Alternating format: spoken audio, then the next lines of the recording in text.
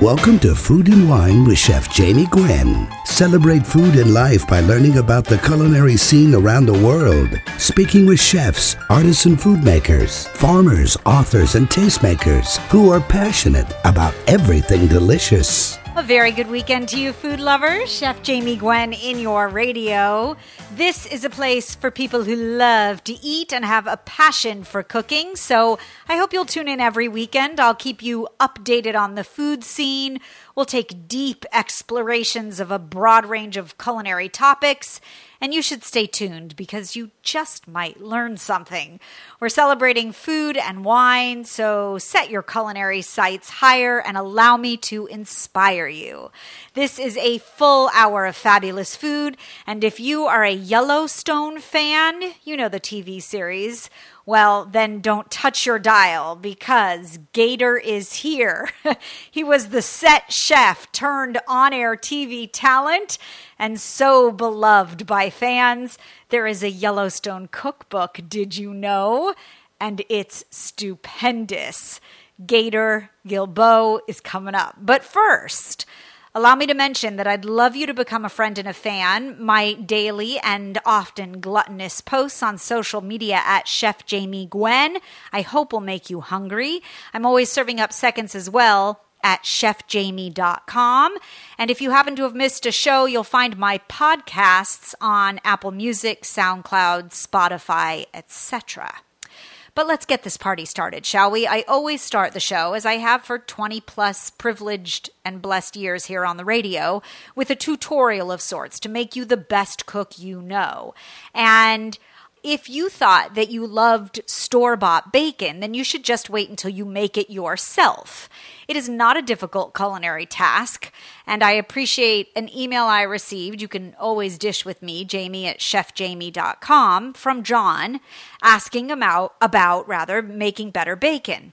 It's really not challenging. It's reasonably inexpensive. And what die-hard foodie wouldn't love the bragging rights to making their own bacon, right? Most commercial bacon in the United States is smoked. Bacon and many of its cured meat cousins, as I call them, in other countries are cured but not smoked. But with bacon, the smoking step is more about adding flavor than it is about preserving the meat. So smoked or unsmoked, that's up to you. Most commercial bacon contains nitrites, which are sold to the home cook in a blend called curing salt, and it preserves the color of the layers of the meat in the bacon and other preserved meats as well. It also helps to eliminate bacteria, and in very small amounts, it is safe to consume. You can actually choose to leave it out, but you get a rather gray color, like as if you were to cook a steak without a sear. The recipe that I use to make bacon, and by the way, if you don't intend on attempting bacon, I have really good bacon knowledge coming up, so just grab a snack and settle in. You could consider adding your favorite flavors to bacon, which is one of my most beloved things about this very basic, standard recipe. You can add a vanilla bean. You could use pomegranate molasses in place of the traditional. But the guarantee from me to you is that if you love bacon, you will love even more homemade bacon. You want to plan and shop for your ingredients well in advance.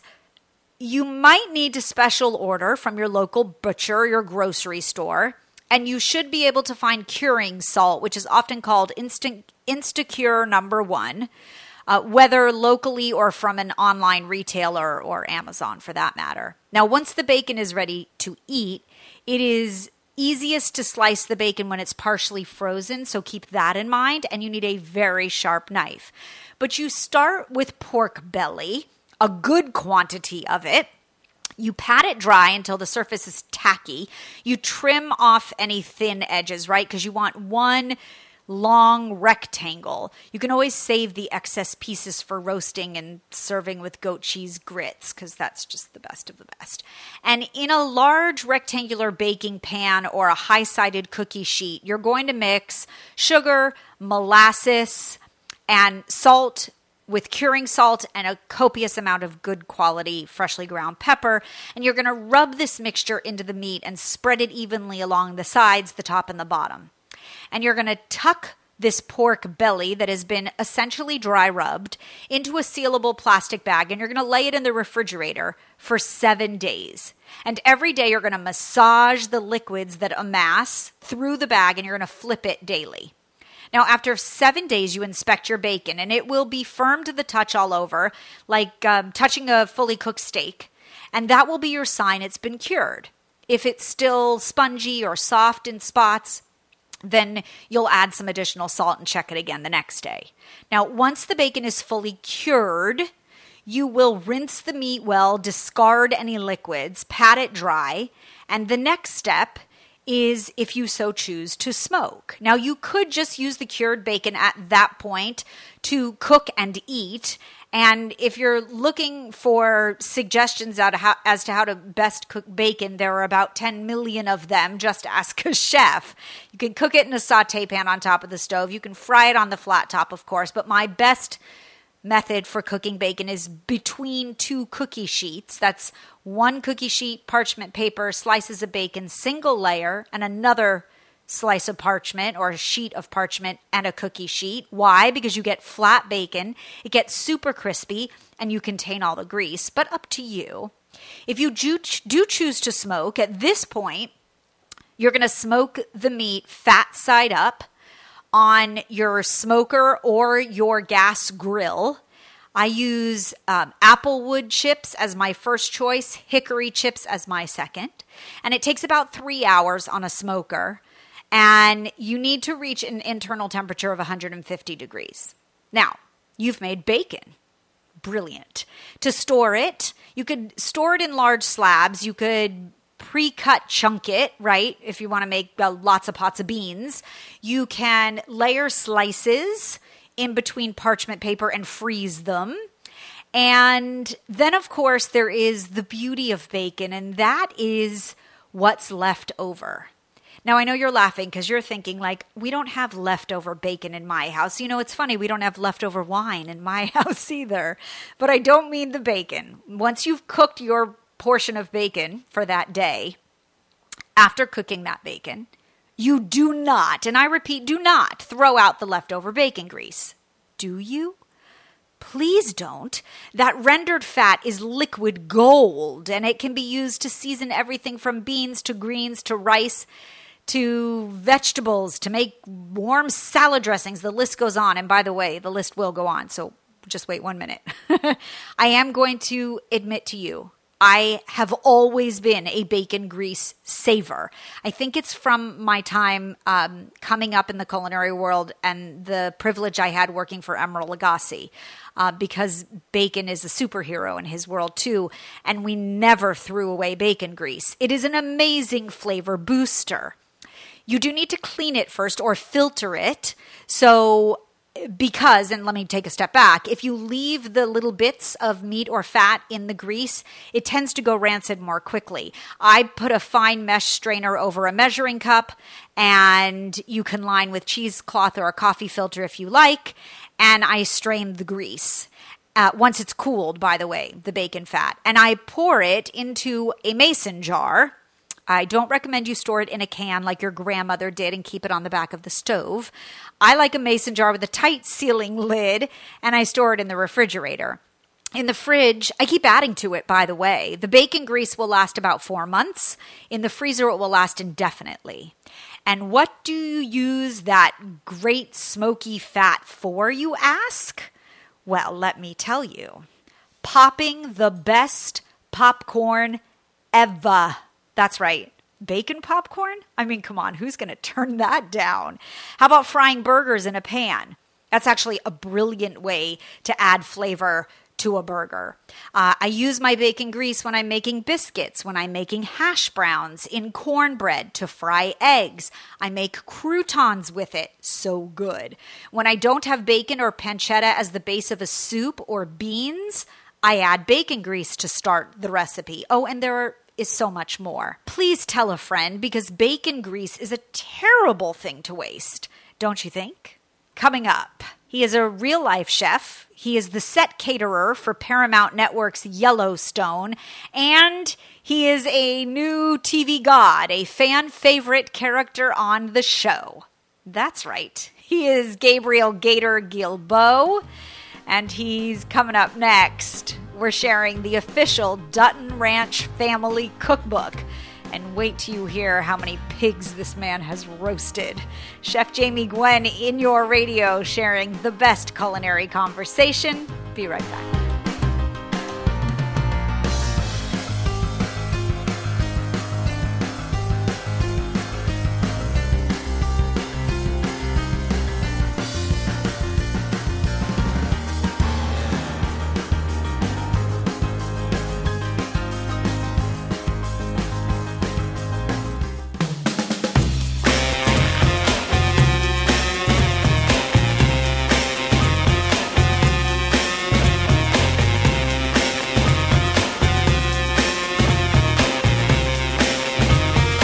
It's food and wine, or rather whiskey, and it's divine. Chef Jamie Gwen in your radio.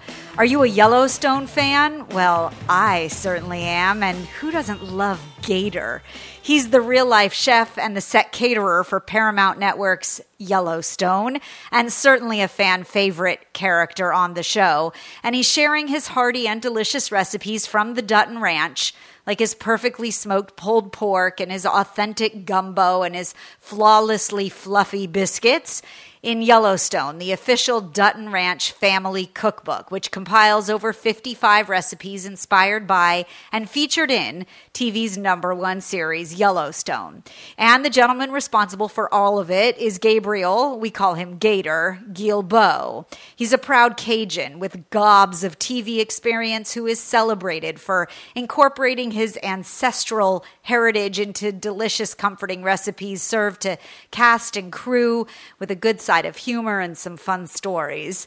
And I welcome you, Gator. Happy New Year. Congrats. The book is stupendous. Well, Jamie, thanks for having me. What a lovely introduction. I appreciate that. Well, I think well-deserved. I am a crazy fanatic fan. You should know that. And I loved, aside from the food photography in the book, which makes you want to lick the page, the photos and the stories that sort of recap Yellowstone for those of us, like the entire universe, that love the show are just extraordinary to page through. But your stories and the backstory of how this whole thing came to be, your real-life role feeding the crew behind the scenes morphed into a pretty big TV gig. So tell us the backstory, please. Well, I've been cooking Cajun cuisine. I've been surrounded by Cajun cuisine for a long time in my life. Since I was very young, around 7 years old, I really started to visit South Louisiana a lot. I'm not from there. I'm from Southern California, which, of course, you are as well. But when I was around 7, I'd start to spend my summers in South Louisiana and really, I got to go to couchon de laits. I got to go to crawfish boils and barbecues, and love it. We'd make gumbo and makshu and etouffee, and all my family members were excellent cooks. Right. And I really got a deep understanding and appreciation of what my people's food is actually supposed to be, and I think that's incredibly important in any cultural cuisine to have it right, or else you can't make it right. I agree with you. They call you Gator, but they call your dad Cajun, right? They did call my dad Cajun because he moved out to California and ended up landing a job on a movie set with a craft service guy. And after a short time, they realized that he had some untapped skills that they weren't using, and he started to cook on movie sets. Amazing. Which was unheard of at the time. Sure. For a craft service person to make food other than order from Subway or whatever they had in the 90s. Right, yeah, or put out Rice Krispie treats. Yeah, or, whatever, Starbucks was really popular back then. Of course, packaged crackers, Yeah, and so they would call around and they would say, hey, we're looking for that Cajun guy. Oh, funny. And that was how they would try to find him because, Hollywood. There's a lot of us here, and a lot of people's names are forgetful. We forget people's names all the time. That's true. So, and it's a long-term motto in Hollywood. All you have is your name. So, right. It worked out so well for him that people just called him Cajun, and he just eventually would introduce, "Hey, I'm Cajun," and then people, that was in 1992. He got in the business, and you still hear stories, legends of it. Amazing. And how did they come to call you Gator? Is this a scary story? No.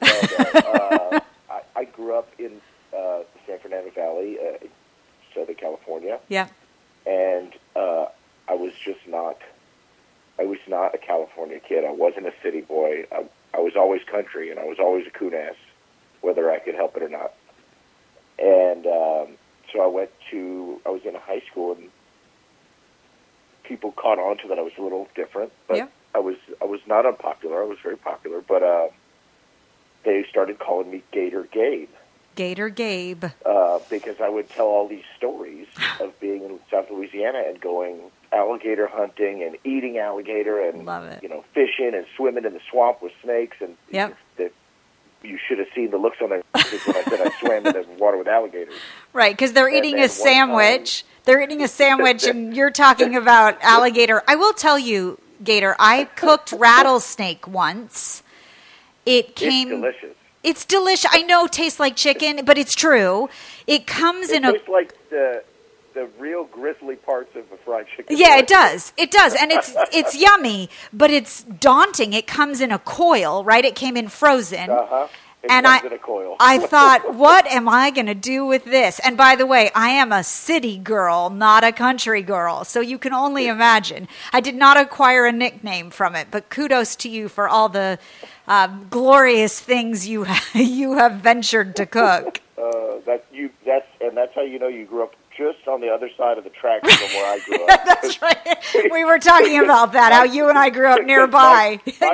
My gardener would kill rattlesnakes out in the yard, and then he'd bring them in and he'd cook them for us. Okay, so you lived a little deeper in the valley than me. I'll give you that. Yeah. I love that the story of your dad, who, really reinvented what the term for craft service back in the day was. And by the way, it is a tremendous feat to feed a crew on a TV set. And I don't know, unless you're on that set, do you realize the scope of what that takes, and to please all of those palates. Your father was a trailblazer, and your story is so similar in that you were feeding the crew and then all of a sudden landed on TV, right? Well, we want a chef to stand in that dining room. That dining room is gorgeous, by the way, with the wood table is beautiful. And to see you come out of that door from the kitchen and to present something on the table, or I remember Cornish game hens and the buttermilk dressing on salad when everybody had to have salad at the table, even Rip, right? And those components, those aspects of Yellowstone have become woven into what is so brilliant and famous about the show, is everybody at the table. And you are at the heart of that. Yeah, definitely. There's a couple unsung characters in Yellowstone, and one of the main characters is Montana. Yeah. That's where the story really builds off of everything. Yeah. And then another character in the story is the house, is the Yellowstone Lodge, which in real life is called the Chief Joseph Ranch, and that's a huge part of it. And of course, the dining room plays a huge part in the house. Okay, we'll take a quick pause. When we come back, more with the Gator and Yellowstone, the official Dutton Ranch family cookbook. 3-time New York Times bestseller. You gotta see it. Chef Jamie Gwen in your radio. Don't go away.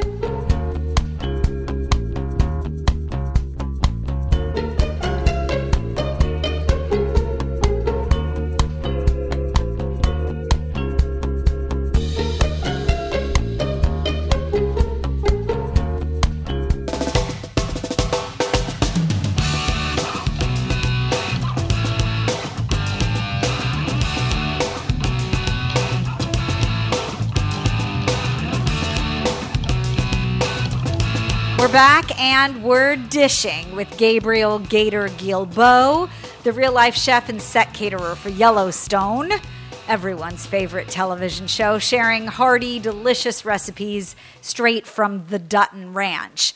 Tell us about the real and the fake. So we have a lot of the interior scenes that we'll do in all movies and television, and of course on Yellowstone we still abide by some of the old rules of movie magic. Yes. So we'll have the interior of our dining room is often shot in a soundstage and not actually at the house in Darby, Montana.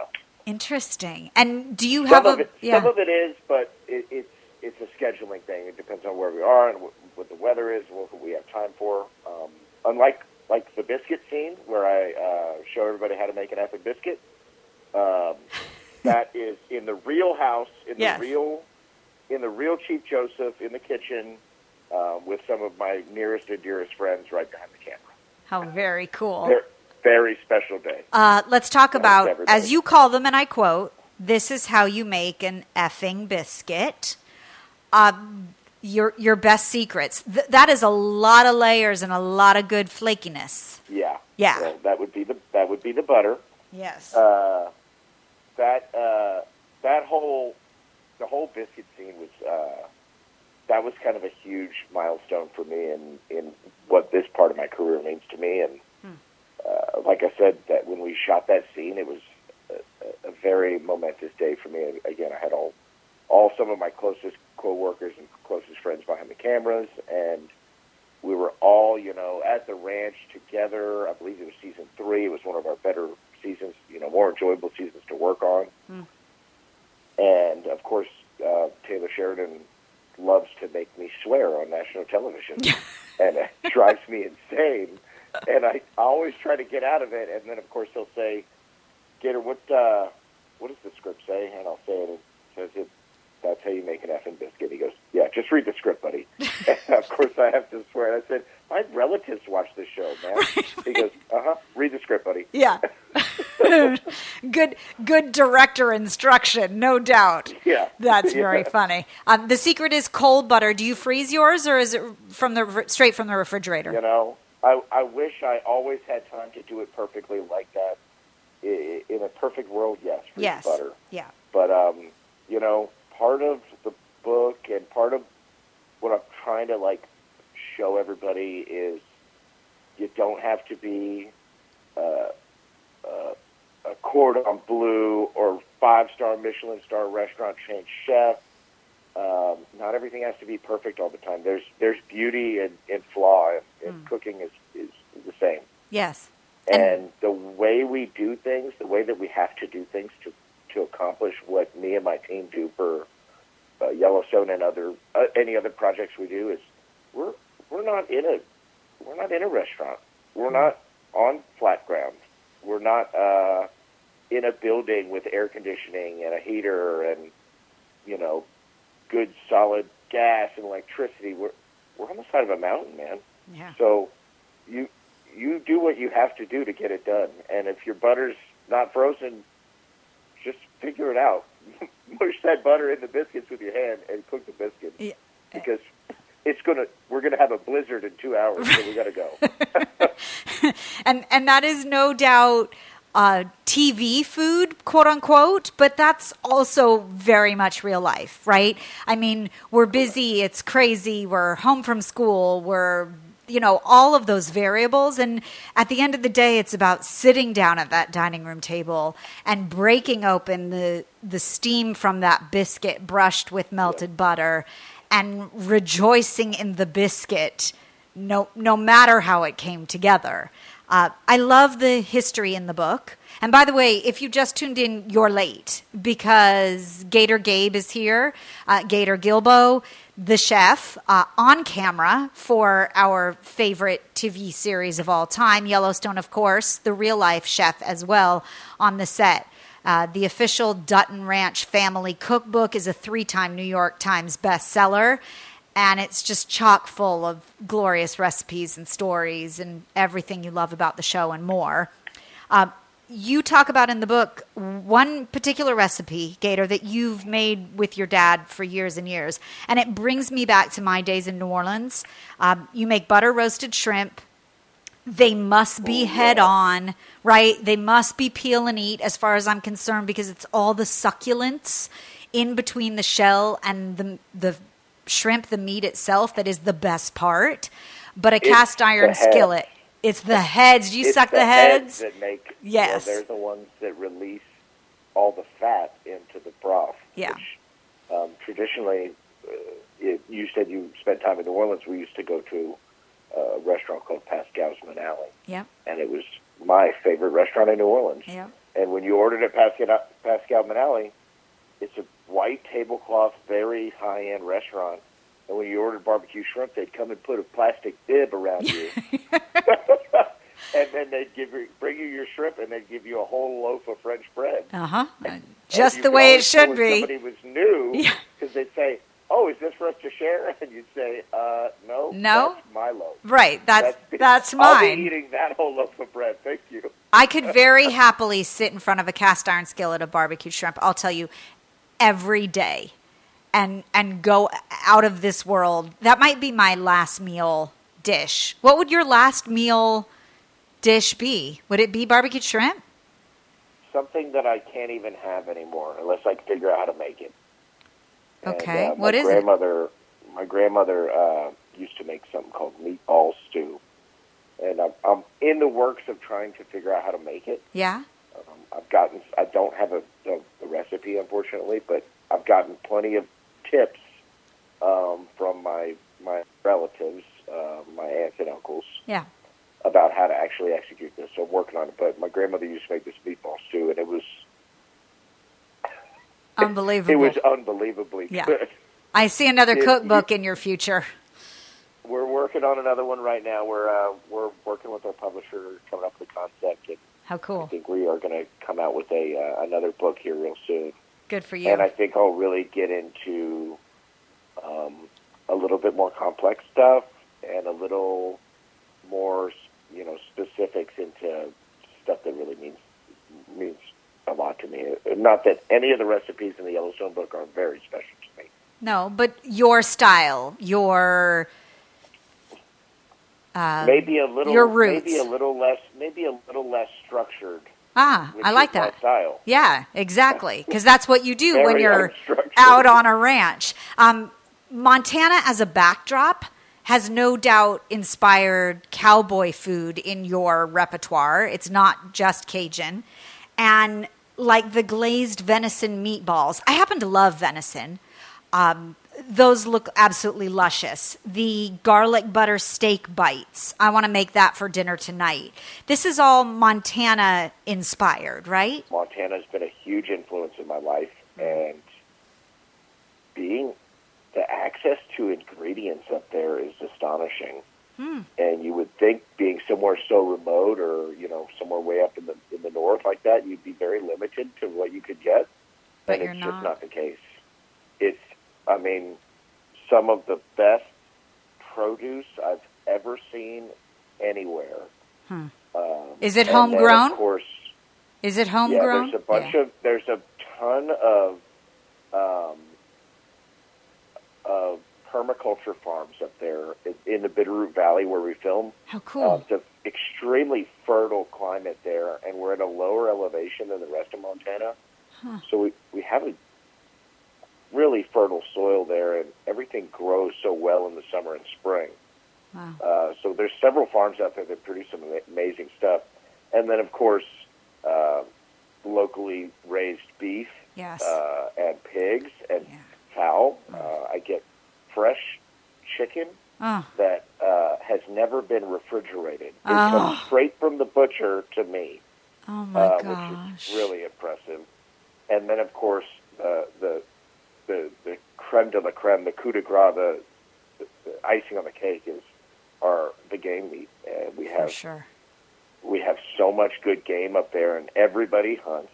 Right. So many, more than once in my life, I've said, "What am I going to do with all this elk backstrap?" They're like, "Hey, I'm going to bring you this venison backstrap and this elk backstrap tomorrow. Do you want it? Well, yeah. Yeah. Obviously, I want the backstrap, dude. Yeah. And they're like, do you want, like, the roast, too? And I was like, dude, bring me whatever you want to bring. I'll cook it all. Bring it on. So it's been really, it was really my first time I got to really experiment with game meat a lot, because it just wasn't in my life before too often. 3-time New York Times bestseller. You gotta see it. Chef Jamie Gwen in your radio. Don't go away.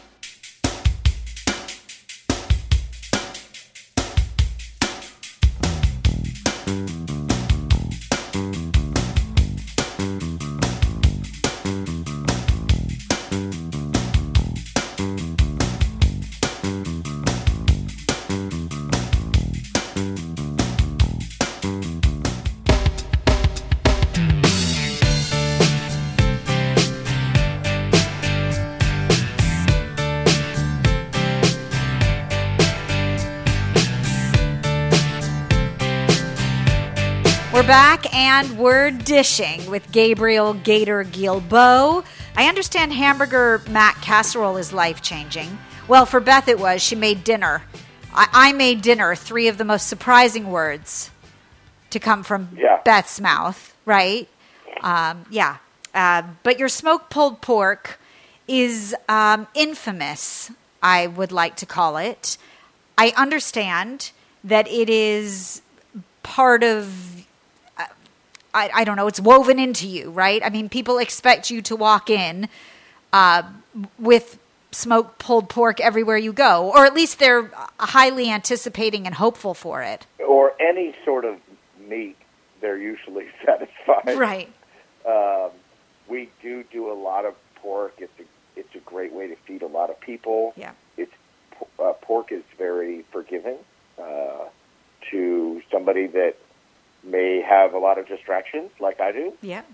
To where, if it goes 20 minutes too long, you're pretty good. Or if it needs to go another half hour, you're pretty good. You're probably better, and right? There's a lot of, grace there on cooking pork roast. And it's something that helps me get through the years. And boy, I can make a good smoked pulled pork. Yeah. And of course we No do, doubt.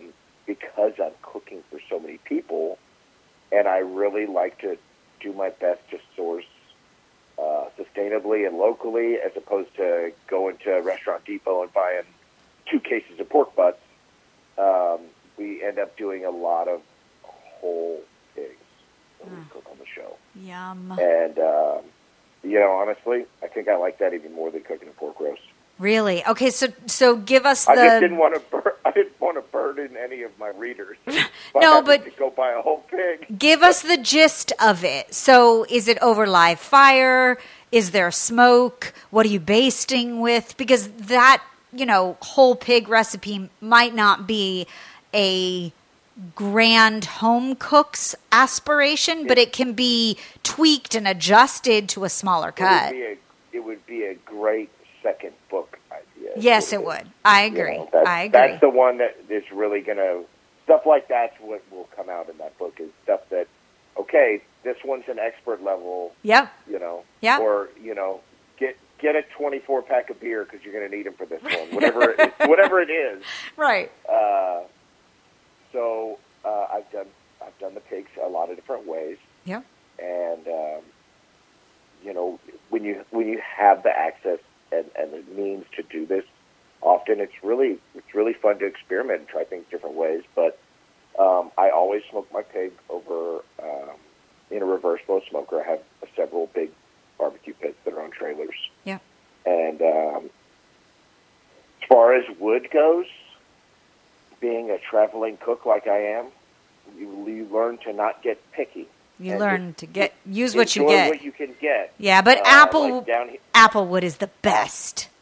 Applewood is really good, and we're up in Montana. I actually have some people from Washington that have a couple of orchards.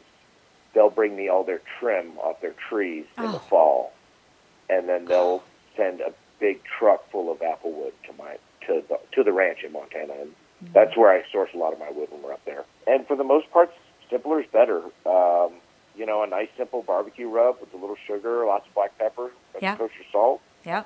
And I'll usually baste my pigs throughout the cooking process. And what I'll do is I'll melt a bunch of butter and pick my local favorite beer. Okay. And get some some big branches of fresh herbs, which again, Montana, I have access to it.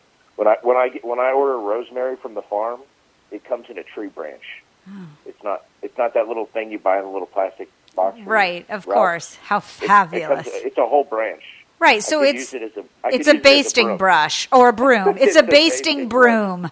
Yes, it is fabulous. And so I'll baste my meat throughout the night with beer and butter and herbs. You can follow Gator Gabe, the much beloved on TV character, inspired by the real-life chef that he is, on set for Yellowstone, the fan favorite character on the show, on social media, Gator Gabe, and you can find his hot sauce linked as well.